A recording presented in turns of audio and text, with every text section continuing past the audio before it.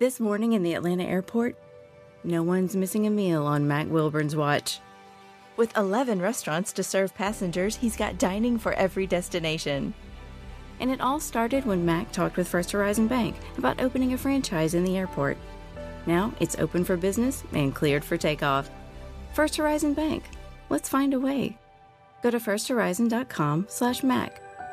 First Horizon Bank, member FDIC.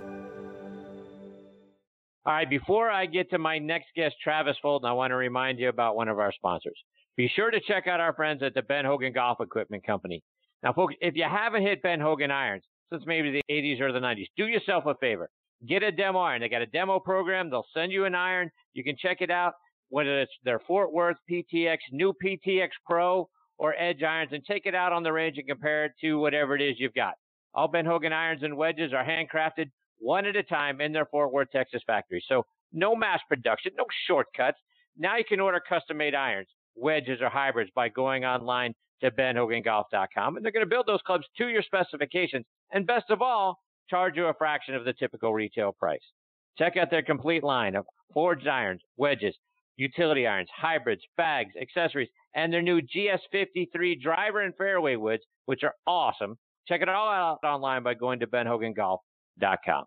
I want to give a shout out to our friends over at Golf Pride.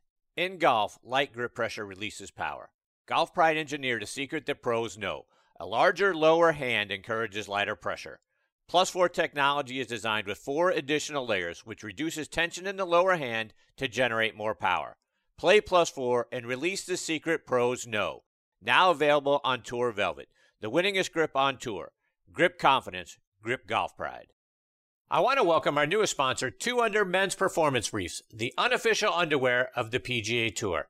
Worn by PGA Tour players like Ricky Fowler, David Toms, Jerry Kelly, William McGirt, Jason Kokrak, and Matt Everett, to name just a few. Your buddies are going to think you're a stud if they're even seeing you in your underwear, but that's another story. And your girlfriend and her wife is going to love the side effects, a visibly enhanced profile. The Joey Pouch technology provides the ultimate male asset management. It separates a man's most valuable assets from bodily contact to reduce unwanted skin-on-skin contact, providing less chafing, more control, and an altogether more luxurious feel. Start every round 2 Under by wearing the coolest performance briefs on the market. Use code ONTHET20 to save 20% off your order at 2under.com. And that's the number 2, UNDR.com. All right, now back in making his 5th appearance with me here on the French Lick Resorts guest line is one of the top instructors in the game, and that's Travis Fulton. Let me remind you a little bit about Travis's background. He was raised in Kellogg, Idaho, played his college golf at Lewis and Clark State College, which is an NAIA school up in Lewiston, Idaho. He won the Pacific Northwest Athletic Championship his junior year at the Bryden Canyon Golf Course, firing a final round 66 to win by a stroke. He holds the course record there with a 61. He's been a contributing writer to the PGA Tour.com and Golf Illustrated. He's been named a top 40 under 40 instructor by Golf Digest and the best teacher in the state of Florida, oh, by the way. He's a regular co-host on Golf Channel's Morning Drive. He's worked with guys like Fred Funk and Len Matisse out on the PGA Tour. You can follow him on Twitter at Travis Fulton and on Instagram at Travis Fulton Golf. I'm delighted he's back with me again tonight here on Next on the Tee. Hey, Travis, thanks for coming back on the show. My pleasure. Thanks for having me, Chris. So, Travis, I gotta get your thoughts. You signed on with Ben Hogan Golf, and they're certainly one of our sponsors as well. And I know you've been doing a lot of work with them, doing a lot of studying of Mr. Hogan, who would have been 107 years old last week. And I think for about that long, people have been trying to replicate his swing and understand what made it so great. When you've looked at it, what are some of the keys to Mr. Hogan's swing that we can all take from it? Well, he literally, I think, used ball flight as the engine that allowed him to make all of the necessary changes in his swing to hit the ball flight that he knew that he could compete with and that he knew he could win. And he did it on his own, and, the old saying is dig it out of the dirt. And I think Mr. Hogan actually did that. He dug it out of the dirt. He paid attention to the ball flight. He learned through trial and error, all of the components that influence the face, that influence the club head, that influence the club shaft, whether it was his hands, his arms, his body, and he put it together. It's pretty remarkable what he was able to do really on his own, and I'm sure he had, a little bit of counsel from time to time, but for the most part, I think he really went about it on his own, and it's really remarkable what he was able to put together. It's a golf swing that is obviously iconic, probably the most downloaded, probably the most looked at on YouTube. And even to this day, as you mentioned, doing work with Ben Hogan Golf and looking at the videos and putting videos out there that represent Mr. Hogan and what he did well, still get a lot of views, still get a lot of comments, and perhaps will never be replicated again. And Travis, when you're working with your students, are you looking at someone like Mr. Hogan and his swing and trying to say, hey, look, this is the golf swing. This is how it should be done, and you try to teach along emulating that within your students? Or are you a more, hey, we hear a lot nowadays, swing your swing. We got a lot of unique swings out on the PGA Tour. Matthew Wolff, when you look at his swing, certainly not a classic. Jim Furyk, not a classic. How do you teach your students? Are you working with what their mobility and their flexibility and their swing looks like? Or are you trying to mold it a little bit by taking some things like we would see with Mr. Hogan? Well, I think when you look at Hogan, the first thing when you look at the book that he put together, the 5 fundamentals that he really kind of abided by, and it was kind of really built on not hooking the ball. Early in his career, he would hit too many hooks, and he went about some, I think, changes that really took some pressure off the club face, starting with the grip. His left hand was very much a weak grip, and then he also cupped his lead wrist at the top, and that combination is going to get the face certainly in a more open position at the top. And it worked for him because he quickly on the downswing took that cupped left wrist and flattened it out. The shaft iconically shallowed out early in the downswing. And he was able to really manage the closure rate, if you will, of the club face. He was able to manage that slightly open face with the shaft shallowing out beautifully in impact. Now, that's a tall task for the amateur player.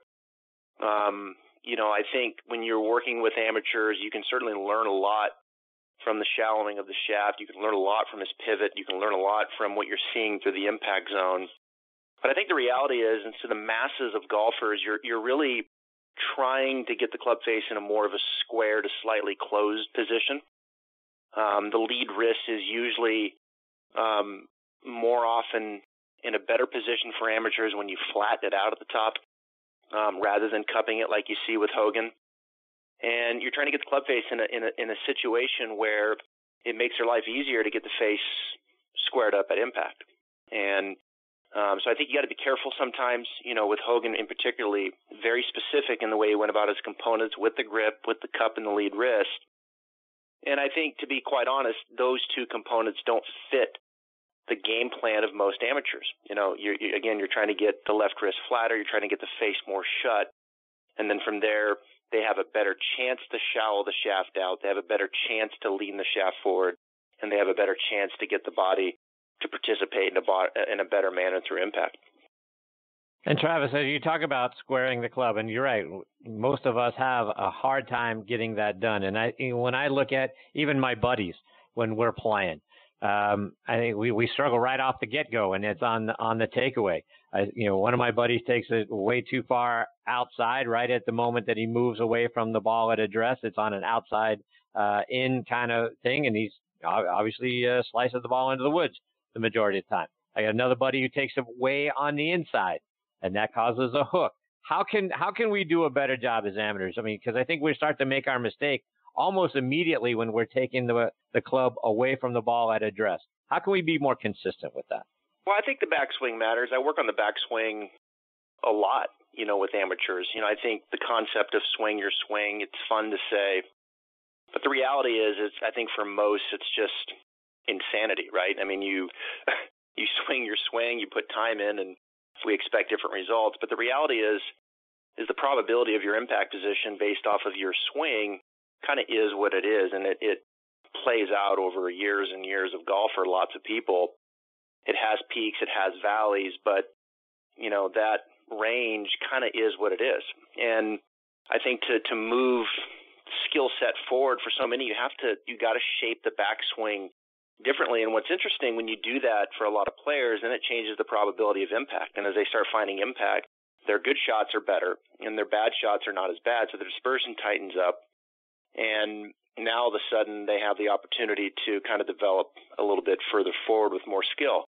And I think when you look at what those components are, I think, the first move back so often is butchered to your examples where the club head so often gets inside. And I think with the club head, you've got to get the club head working up. You've got to get the club head working kind of out in front of you.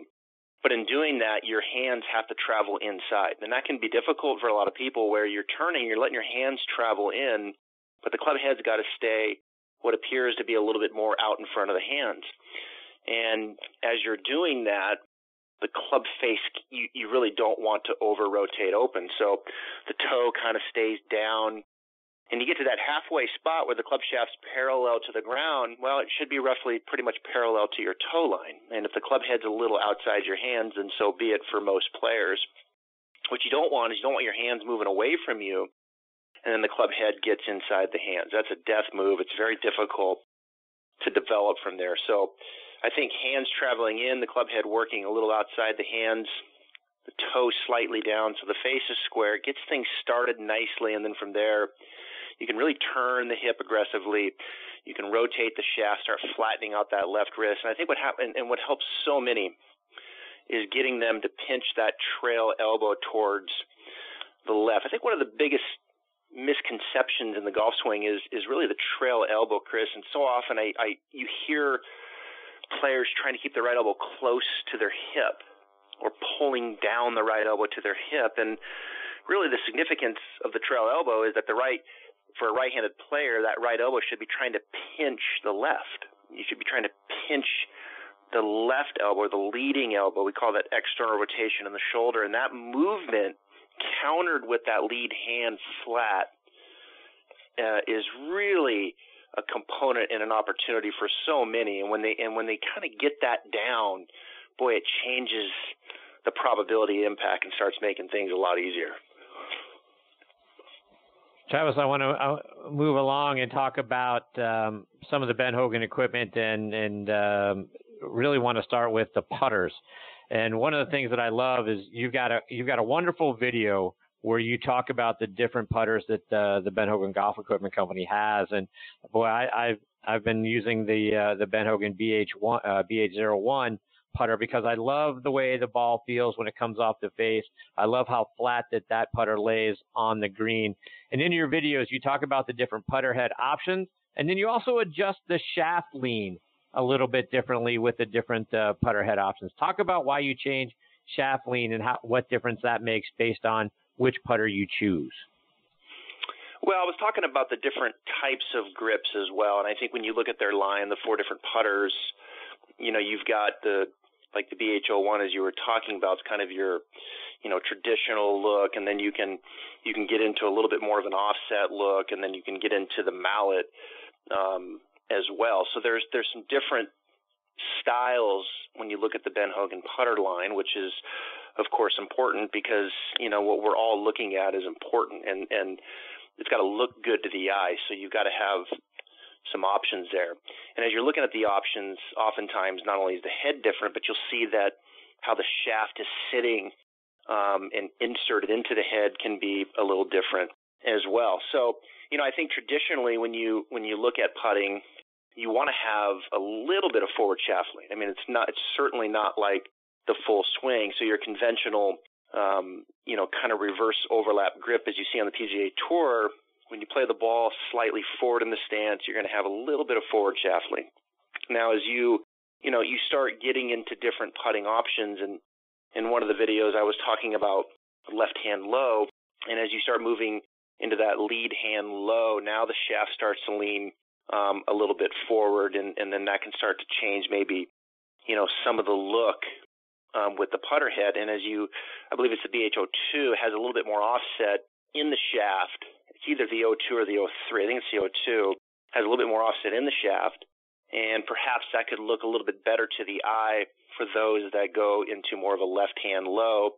And then, of course, in that video, I'm talking about the claw, talking about the saw, talking about the pencil, and all these different variations that you're seeing in the trail hand. But I think with putting, it's got to look good to you.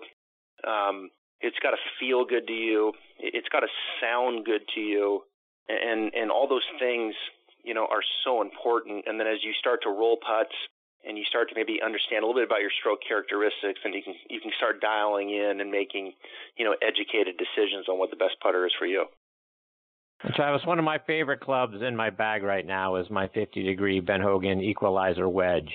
Talk about the importance of wedges, because they come in various bounces. They've come in different degrees, 50-degree, 54-degree, 56, and all that sort of thing. So there's a lot of things that we have to consider to make sure we have the right wedges in our bag.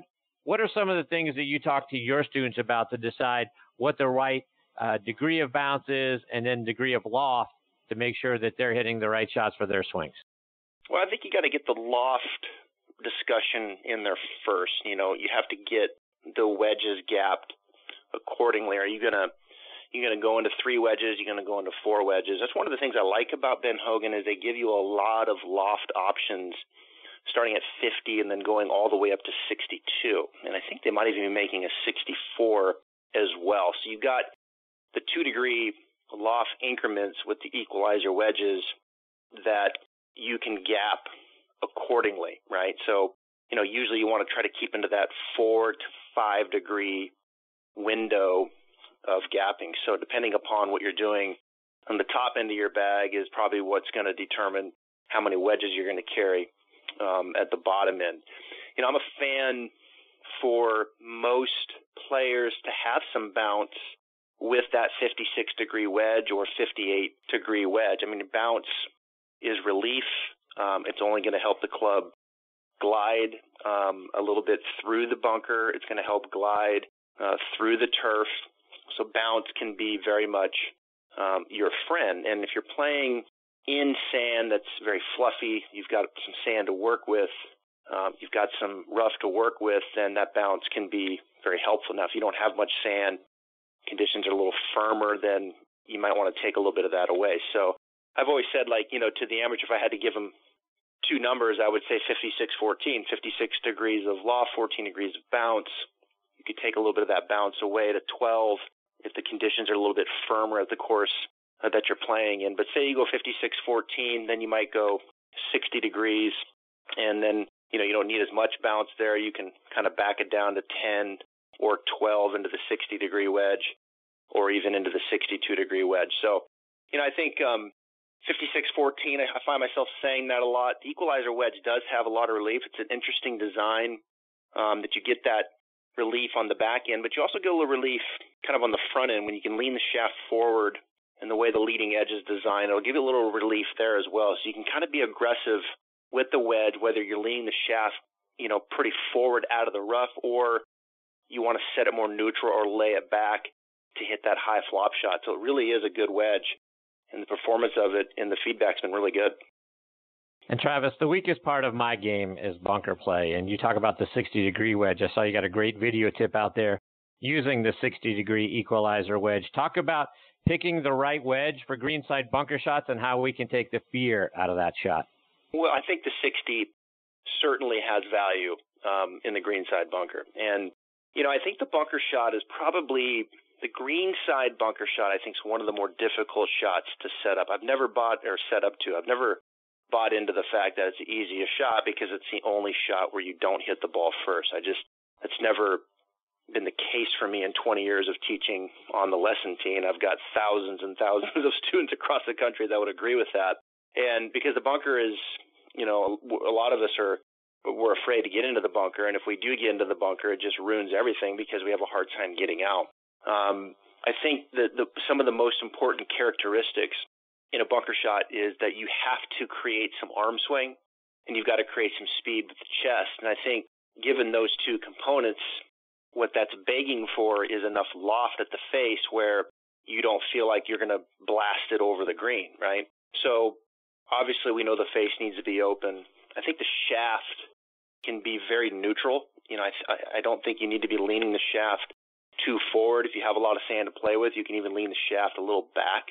But wherever you put the shaft, you want to kind of stand to the handle, and what that means is the butt of the club is pointing at your belt buckle. I think it's helpful to lower the handle a bit, and I think it's very helpful for players that when you play the ball forward in the stance, say you play it off your left chest area for a right-handed player, their left chest, your lead chest, you want to get your shoulders more level. That's where I think short game can be very different. In the full swing, you want to tilt your spine away from the target. And in short game, you want your spine to be more neutral. You want your shoulders very level. So I think when you move the ball forward, you want to put your weight a little forward, and you want to get your shoulders more level, and that gets your sternum more on top of the ball. And I think that dynamic really helps people. And then from there, now they can swing their arms. They can kind of swing their arms back with the hinge, get some arm swing working up. The club will fall. You turn the chest. The club head kind of splashes the sand, works past the lead wrist, and now you can really turn the chest with some speed and splash it out of there. So hopefully some of those components kind of formulating the setup there allows players to get some arm swing going, turn the chest with speed, and now you can really feel like, okay, I'm splashing this out. This is that high, lofted greenside bunker shot that I was missing. Travis, just a couple more before I let you go. I want to switch gears a little bit. I want to get your thoughts on the Tour Championship and the Tour playoffs, just sort of in general. What are your thoughts? What do you think? Does the PGA Tour need a playoff system? Is this beneficial for the game? Yeah, I do. I think it is good for the game. I think it's something that I think we're having a hard time kind of wrapping our mind around a little bit. We know that the four major championships are the big four tournaments of the year, but I think the sustaining force of golf throughout the year in pro golf is the PGA Tour. And the four major championships, of course, stand alone, but we can't forget that the PGA Tour is this 10, 11 months engine business that's working year round and creating a tremendous amount of value and tremendous work, as we know, in charities and in cities all across the country.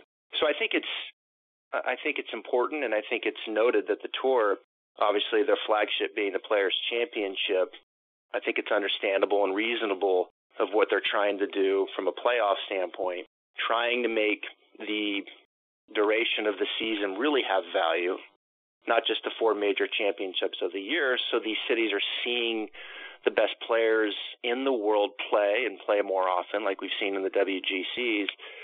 And I think it's reasonable to try to bring that to some big conclusion, especially when you have sponsors like FedEx who see the value in that. So I think when you look at big picture and you look outside the four majors, I think it makes a lot of sense. I think it's a difficult task to get this to come to an end that makes sense, because the game of golf is so different than any other sport that we've seen, where the playoffs, I think, do make a little bit more sense. And when you're dealing with, I think, individuals, 140 fields, and trying to reduce that down to one big winner, it's a tough task. So I'm kind of excited to see how this plays out this year. I think it's a good step in the right direction, but I expect to see tweaks and changes in the years to come, as we've seen in the past.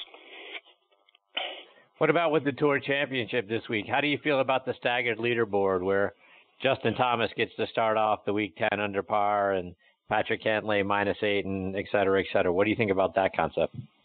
Well, I think I think it's something, right? I applaud them for making change. The PGA Tour is a big engine, and sometimes it's really easy to get caught up in how we used to do things, and this is the way it's been. But so I applaud them for making changes and saying, look, we're trying to bring the playoffs to an end here, and we're trying to make these tournaments down the stretch mean more, which they do.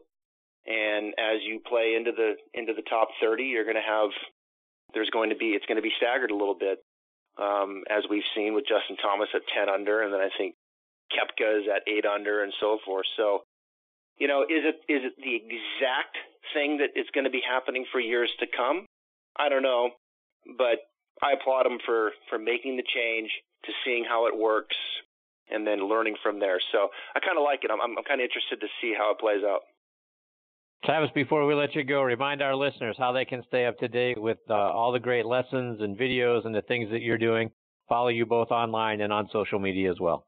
Yeah, my Instagram's my home. As you know, Chris, it's at Travis Fulton Golf. That's where I put all my content out, and all my new program, Operation Baby Draw, is my new training program that you can get there in my bio and on my Instagram page. And it's been fun to see all my followers and all the people that are getting into this training program, and kind of helping them navigate the waters, give them context to self-discover. And as I said earlier, improve the probability of impact. That's what we're trying to do.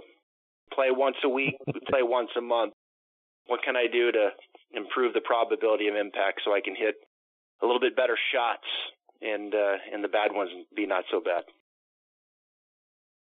Well, Travis, thank you so much for taking time out of your busy schedule to come back and be a part of the show again tonight. Always really enjoy getting to spend time with you.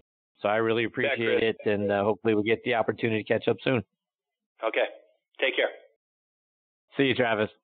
That's Travis Fulton. Travis Fulton Golf is where you can find all his stuff on Instagram. He's a great follow. Got a lot of really good videos out there as well, so make sure you check it out. And like I say, hopefully we get to catch up again with Travis real soon. Tonight in Arkansas, there's a mother tucking in her daughter and turning off the light. A business owner's burning the midnight oil. An at-home dinner date is plating up possibility. And it's all happening under one roof. How? The power of a conversation, like the one John from Integrity Solutions had with First Horizon Bank about his vision for a sustainable mixed-use building. Now it's not just words, it's life. First Horizon Bank. Let's find a way. Go to firsthorizon.com/John. First Horizon Bank, member FDIC. Marketing is everywhere. From the billboards on the highways to the notifications on your phone, we are constantly bombarded with people trying to sell us stuff. What makes good marketing? Are you doing enough in your life personally and professionally to market yourself? You have questions, and the Marketing Madmen have answers. Search the Marketing Madmen on Google or your favorite podcast provider to get practical marketing advice from expert guests who are shaping and reshaping the business world. They say marketing is a madmen's game. Join the Marketing Madmen every Saturday at 4 p.m. to find out why. Hey sandwich lovers, today's your lucky day. There's a whole new way to roll for lunch or dinner delight with Nucky's Hoagies in the Roswell Corners Shopping Center. Now open. Nucky's Hoagies in Roswell is family owned and operated by the Sub-Sisters, Stacy and Shannon, whose love language is food, and Nucky's Hoagies, their passion. When you bite into a Nucky's Hoagie, you'll taste the difference. The softest hoagie rolls ever, along with hunger-quenching sandwich combinations. Make Nucky's Hoagies in Roswell on Woodstock Road your new favorite spot for lunch or dinner.